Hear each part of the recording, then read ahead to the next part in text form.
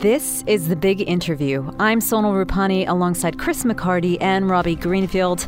This is a podcast that delves deep into a myriad of real-life, remarkable stories. We do love a good yarn, but beyond that, we explore how individuals find their purpose, how people react to the unexpected, and what happens when they're pushed to the brink.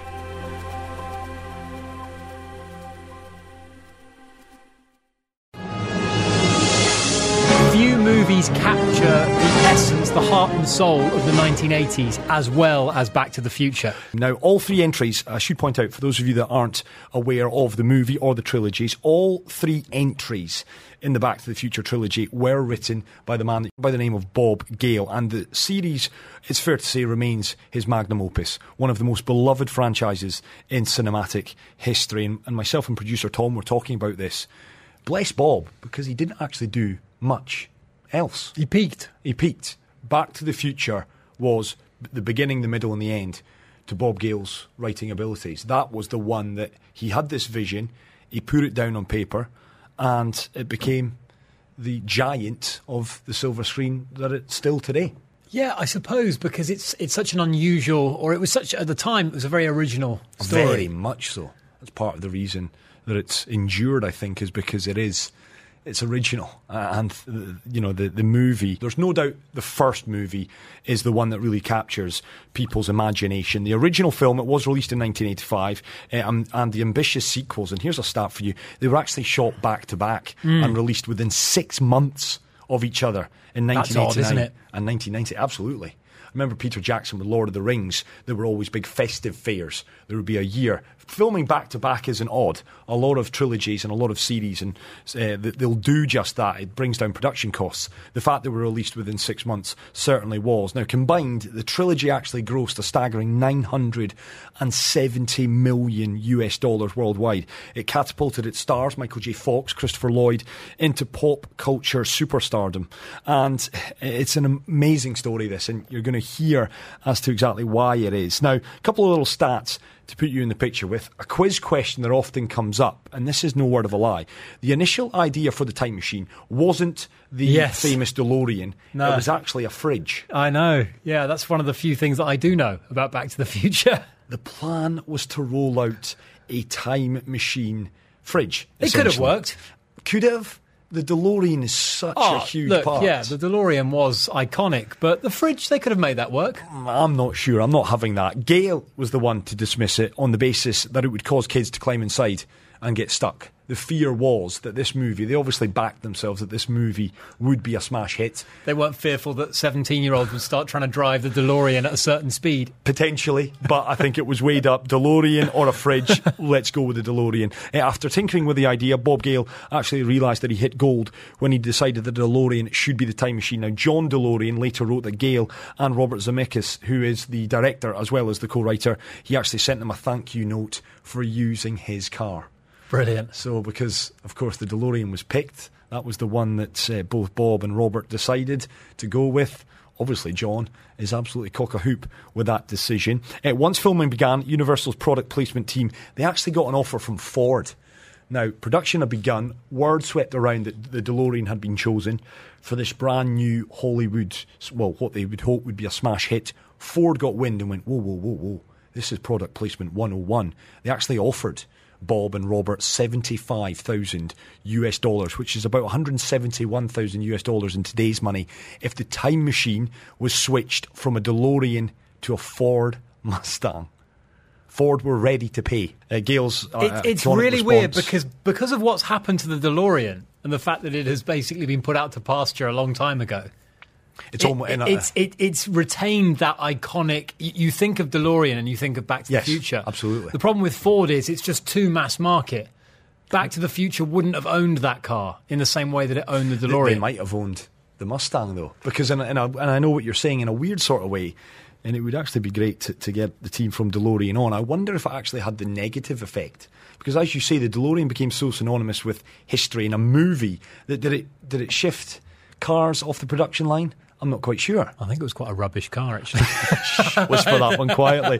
Gale's iconic response, by the way, to Ford's request to insert a Mustang was, and I've got to be careful here, Doc Brown doesn't drive a bleep Mustang. Amazing. He's absolutely spot on. That's a man who sticks to his principles. Johnny Depp, there's another little fact for you. Johnny Depp auditioned for the role of Marty McFly. Obviously, wow. He must have been young at the time. He would have been very, very young. Oscars were won. The film won an Oscar for the best sound effects editing. Zemeckis and Gale were Oscar nominated. They didn't win for best original screenplay. So there's a couple of facts to tell you about. And let's get into this, because Bob gave up an awful lot of his time to have a little natter with me. And I wanted to find out first and foremost the inspiration. You've already alluded to it, Rob. It was a bit different. It was very original during its time and its heyday. So where did the inspiration for the movie actually come from? In the summer of 1980, I was visiting my parents in the house that I spent most of my childhood in, a suburb of St. Louis, Missouri. And for some reason, I was digging around in the basement, and I found my father's high school yearbook. It was interesting to me because I attended the same high school that my father did 29 years later. And I thought, oh, this will be interesting. Let's see what my high school looked like back then. And I discovered that my dad had been the president of his graduating class, something I never knew. And I'm looking at this picture of my dad looking very serious and proper, and thinking to myself, boy, I didn't get along at all with the president of my graduating class. If I had gone to school with my dad, would I have even been friends with him? Or would he have been like the guy that was the president of my class? And that was when the proverbial lightning bolt struck me. And I thought, now there's a good idea for a movie. A kid goes back in time and ends up in high school with his dad. So I went back to California and I told this story to Bob Zemeckis, and he got very excited about it. And he said, and yeah, what if your mom went to the same high school, and all the things that she said she never did with a boy, she did them all. And that's how it got started. I'm loving this already. And Bob, incidentally, he's 69 now, which means at the time, in 1985, or at least when he got the idea, he would have been in his early 30s. And it was back in the early 80s, it was, or late 90s, that he had the idea before it would eventually, the movie that has come to fruition. So yeah, he was just going through the yearbook, pondered, as we all do, had a thought. Of course, we don't have the wherewithal to actually follow that through, but on this instance he did. And as I alluded to a little earlier, Back to the Future, a rip-roaring success. The actual first movie, it grossed $389 million US against just a $19 million budget, making it the highest grossing film release of 1985. But actually getting it to the big screen, however, well, that was not straightforward, as Bob explains here. We set the project up at Columbia Pictures in September of 1980, and our first draft was dated sometime in February 81. Wow. Then we did a second draft that was dated April of 81, and Columbia didn't want to make the picture.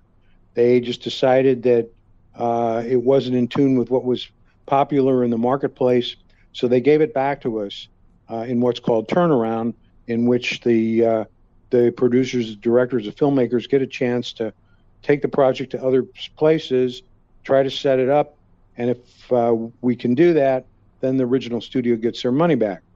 So that's what we tried to do, and we went to every studio and every independent producer, and we just got rejection after rejection after rejection. Total of over 40 rejections. Wow. Zemeckis is frustrated by not being able to direct, so he decides, I'm going to direct the next decent script that comes along, and it was something called Romancing the Stone. So in 1983, he goes off to make Romancing the Stone, comes out in 1984. It's a giant, big hit. Everybody in the world wants to make his next movie. The next movie he wants to make is Back to the Future, and we set the project up with our friend Steven Spielberg, who had just set up Amblin Entertainment on the Universal Studios lot.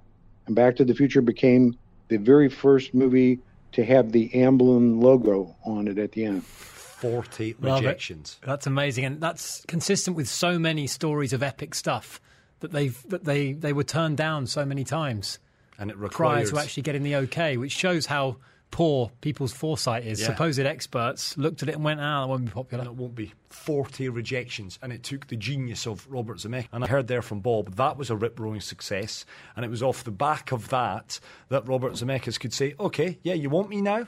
well, I've got the script that I want to make, and it's Back to the Future. And Bob did say off air, hugely grateful of that, because he was on the scrap heap. Back to the Future was going nowhere unless Robert Zemeckis had that success with Romancing the Stone. Fortunately, he did.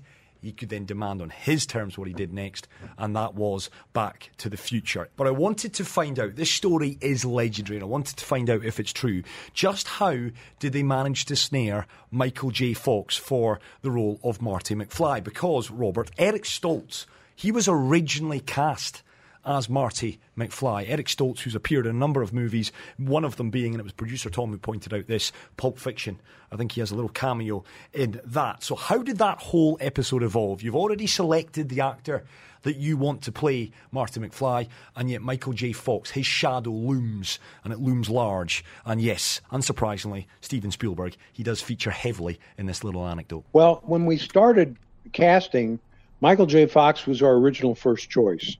We'd seen Family Ties. We thought he was perfect for the part. So the first submission and call that we made was to the producer of a TV series called Family Ties, which was in production. So Michael was working. He was a working actor in this very popular television series. And Gary Goldberg, the producer, read the script, and he called us up and he said, guys, I'm not even going to let Michael read this script, because this script is so good that he'll be mad at me when I tell him he can't do it. He said, I just can't let him out of the show right now. It's our production schedule is too difficult, and sorry. So we understood that. And then we set out on a big, gigantic casting search all over the United States. We sent casting people to all cities, New York, of course, Chicago, Atlanta, down in Texas, everywhere, trying to find the perfect Marty McFly. We actually pushed our start date back by about a month, maybe 6 weeks, because we couldn't find the perfect guy. And Universal Studios was very high on a movie called Mask, starring Eric Stoltz, which had just come out. It was a drama. Eric was very good in it, but it was a drama. It didn't show whether he could be funny or not. And the head of MCA, Sid Sheinberg, he was so bullish on Eric Stoltz that he basically said to us one day, I'm so certain that Stoltz can do anything and he's going to be great in this, that if you start shooting with him and it doesn't work out, you can recast and start all over again with somebody else. Now, of course, he never expected that we would ever take him up on that, nor did we, actually, because we wanted things to work out with Eric. But they didn't.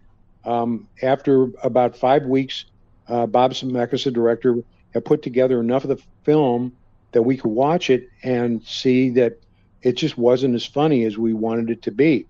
And so he showed it to Spielberg and Frank Marshall and Kathy Kennedy, the other executive producers, and everybody agreed that we had a problem. And Spielberg advised us that if you're going to try to cast somebody else, don't shut down production. Keep going, because if you shut down, it'll be really hard to start up again. So naturally, the first call we made was to Gary Goldberg. And my memory, which might not be accurate, but it's a good story, so I'll tell it, is that Bob Zemeckis, co-producer Neil Canton, and I went to Gary's office, and we literally got down on our knees and begged him to let us have Michael J. Fox. Okay, so now we're 10 or 12 weeks later, maybe 16 weeks later than when we had our initial conversation. And Gary responded. He realized we were in big trouble. And he knew, of course, having read the script, that Michael was indeed perfect. He said, I'll tell you guys what, if you would agree to put Family Ties in first position and adjust your shooting schedule around ours, and Michael is up for doing that, okay, you can, we'll make that work. So Michael read the script and he loved it. And, the producer said, Michael, you're not going to get much sleep. He said, sleep? I'm 22 years old. What the hell do I need sleep for? So our shooting schedule was Michael would work on Family Ties from about 9 o'clock in the morning till 5 or 5:30 in the evening on Monday through Thursday. Car would pick them up from Paramount, bring them over to Universal or our shooting location. We'd work with Michael till 1 o'clock or 2 o'clock in the morning, and he'd do that again every day, except on Friday when they filmed Family Ties in front of a live audience, and we didn't get him till 10 p.m. Wow. And then we worked with him from 10 or 10:30 till dawn. So we made most of the movie under a schedule like that, and it's a testament to Bob Zemeckis' directing and the talent of our cast that it all worked and it goes together seamlessly. That's incredible. That is unbelievable. I have a new appreciation, and I did, when hearing that anecdote from Bob, a new appreciation for Michael J. Fox. Monday through Thursday, he'd finish up. Imagine how great you would feel, though, to be simultaneously popping from one Hollywood studio to another. 22 years of age. You were just... But it shows you the craft as well, and it shows you the kind of hard-working nature. He was doing the show Family Ties on a Friday in front of a live studio audience, Rob. Now, you think of how knackered sometimes we are. Yeah. Talking for 3 hours when no one can see us.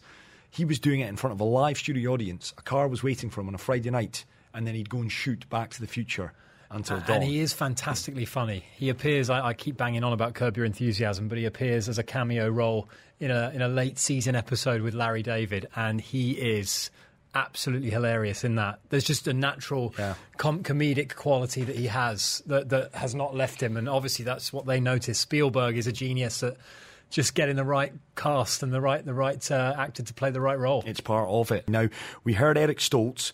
Spare a thought for that young man when listening to this. My fondest memory of Back to the Future is the first night that Michael J. Fox came to work, because here we were shooting the Twin Pines Mall sequence, and the week before we had just fired Eric Stoltz, and this is an unprecedented thing. I mean, nobody does this. You might replace an actor after a few days or a week or maybe 10 days, but to replace an actor after 5.5 weeks of shooting, no one had ever done anything like this. And the crew thought we were nuts, and we weren't quite sure whether we were sane either. But Michael comes to work, and he's filming with Christopher Lloyd the scene when when the DeLorean travels through time, and boy, it's just magic. And you could just feel it on the set that there was this giant weight that was lifted off of everybody, and everybody said, "Oh my God, this kid is great. He is Marty McFly. The movie's going to work." That is my fondest memory of the first movie. And that is it. They are one and the same. Michael J. Fox is Marty McFly. It's been a thought, though, for Eric. I know. Eric Stoltz. That's a toughie. 5.5 weeks. Oh, young man word. himself, you're told, not for us, ta-da. The initial movie, so iconic, there's Sequel, divided okay. opinions about the sequels and the third one. He won't be listening. Not a fan of the third one, in all honesty, but it's each to their own. It still made them truckloads of money. It is still part of that trilogy. I had to ask Bob, was the trilogy always part of the long-term thinking? No, not at all. We had, as I said, such a hard time getting the movie made in the first place. You know, we were thrilled just to be making one movie. And people say, well, with that ending, surely you must have been thinking about a sequel. Well, no, actually, the ending is very satisfying by itself. Our heroes go off into the proverbial sunset to have another adventure. Bob Zemeckis has said many times, if I knew I was making a sequel, I would have never had Jennifer get in the car. Because when it came time for us to do the sequel, and we said, oh, my God, what are we going to do with Jennifer? She's not really a very well-developed character, and she's kind of she's kind of a fifth wheel here. What are we going to do? And she's unconscious for most of Back to the Future too. That was the best we could come up. I'm sure she didn't appreciate that when she saw the script. Yeah, absolutely not.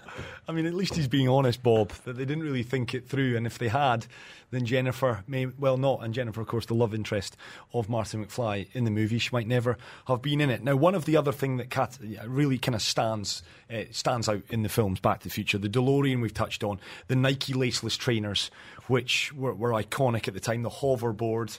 Again, that was in Back to the Future 2. So where did the inspiration from all of these quote-unquote futuristic items actually come from? Unlike futurists who are always trying to think about, all right, what is really going to happen here? And yes, we did do a lot of research on that. Our idea was, okay, we want the future to be a nice place to live. We're not going to do a dystopian future where everybody has shaved heads and has to wear a uniform. That is out. We want the future to be a place that people look forward to. And let's make it funny. Let's have fun with the technology that we have and try to push it to the next level. So, and everything was a riff on what we did in the first movie. So we had a skateboard chase, and we said, okay, what's the future equivalent of a skateboard? Hoverboard. And we had the scene in the cafe in the 50s, and we said, okay, what's the cafe of 2015 going to look like? And we thought, okay, cafe 80s, that's funny. And that's a prediction that came true, that people would be nostalgic about it. And we thought, okay, what kind of goofy technology can we put in here? And we did all that stuff, and it's funny. And we had a dinner table scene, two dinner table scenes in the first movie. So we said we got to have a dinner table scene at the McFly house. So we did that, and we have the pizza hydrator and the the organic fruit thing that comes suspended from the ceiling so that everybody can get fresh fruit immediately. And these were all just riffs that we did on the first movie and said, okay, let's take this technology and project it into the future. And some stuff we got right, the teleconferencing when Marty Sr. has his call with needles on television. Well, we're all doing that on Zoom these days. So yeah, we got some stuff right. We didn't ever think we really have flying cars, but hey, every month you read about somebody who's developing some other version of the flying car. It's amazing. Should we have flying cars? Good question. People have a hard enough time driving in 2 dimensions. Do we give them a third? I don't know. He's brilliant, is Bob. I thoroughly had a great time interviewing him, and I wanted to find out from him, because what keeps fans coming back? What makes the movie so special? It's the human element that really is what makes it work. Every human being, no matter what their culture, what time period they're in, at some point when they're 7, 8, 9, maybe 10 years old, they understand fully, oh my goodness, my parents were once children. I mean, this is really a cosmic concept for a kid, because you've grown up the first few years of your life, and your parents are these godlike figures. They don't age, as far as you can tell. They must have always been there. And then suddenly you realize, oh, wait a minute, they actually were kids at one time. And then you get a little bit older than that, and you start to understand about the birds and the bees, and you realize, oh my God, my parents did that. That's how I got here. And then you start to think, what did my parents do on their first date? Did my dad make the first move? Did my mom make the first move? What would it be like to be a fly on the wall during their first date? And it doesn't matter who you are. You think about this stuff. Some more than others, perhaps. Sometimes in more or less detail than you might want. But it is a basic human thing, and it applies to everybody. So you have that one primarily, I think, is what attracts everybody to this story. And then it has the secondary message that we have some control over our own destiny, that the choices that we make early in our lives can have a major effect on how we turn out, which is, of course, illustrated in the George McFly story. We see what happened to George when he didn't stand up to the bully, and then at the end of the picture, we see what happens to him when he did stand up to the bully. And I think everybody kind of intrinsically knows this, but to have it, to be reminded of it, that gives you a good feeling that you just walk out of you turn off the movie, you walk out of the theater, whatever, and you say, boy, you know what? Maybe I'm going to take that job, or maybe I'm going to quit that job, or I'm going to ask that person out on a date. It just kind of reminds you that you can do things and those things can be really important. Speak for yourself, Bob. Yeah, very much so. I did not wish at any point to be a fly on the wall when my parents got together. No, thank you, Bob. Not for me, and probably some things not are for... better left unseen. Exactly. And that's one of them. Maybe not for Bob, though, weirdly enough. But we finish up. A bit bizarre, that. Well, we've seen so many film franchises reborn in recent years. I'm thinking Star Wars creating their new films for a new audience. Mandalorian, Karate Kid as well, that's taking flight once again. So I had to ask, can we expect to see another Back to the Future? Is Bob tempted at all? Brace yourselves. No, we're not thinking about that at all. I mean, primarily the reason is that, Michael J. Fox has Parkinson's disease. Of course. And you don't want to see Back to the Future without Michael J. Fox. That's just wrong. So that's one of the primary reasons. We appreciate the fact that people want more Back to the Future, and as a result, we've created the Back to the Future the musical, which is going to open in London in May after a brief run in Manchester that was shut down by COVID. The show is absolutely fantastic. It's a stage musical version, retelling of the first movie. It is not a slavish adaptation. It utilizes all the great things that you can do on stage. Our new Back to the Future 4K and Blu-ray set actually has about 30 minutes devoted to showing some behind-the-scenes stuff about Back to the Future, the musical. So this is the way that Bob Zemeckis and I decided to give the world more Back to the Future, because we've seen too many sequels made years and years later where you just kind of say, oh, God, they shouldn't have gone back to the well. I wish they hadn't have done that. They ruined my childhood. All kinds of things like that. And we felt that, Back to the Future as the trilogy, it works so beautifully. It tells a complete story from beginning to end with the characters maturing and growing. Let's leave well enough alone, and we're going to be the guys that don't do what everybody else does. Yeah, I love it. Hallelujah to that, Bob. If more people in Hollywood like Bob, we wouldn't have to sit through the likes of Indiana Jones and the Kingdom of the Crystal Skull or the 27th iteration of Star Wars. Mm-hmm. We would be spared all of that nonsense. More power. That is something we agree with Bob on. Could not agree more with Bob. Could not agree less with him on the previous. Could not agree more with him on that one. Thank you so much to Bob for sparing his time. And a little sad there that we will not be getting any more iterations of Back to the Future. But as it is a work of timeless beauty and art.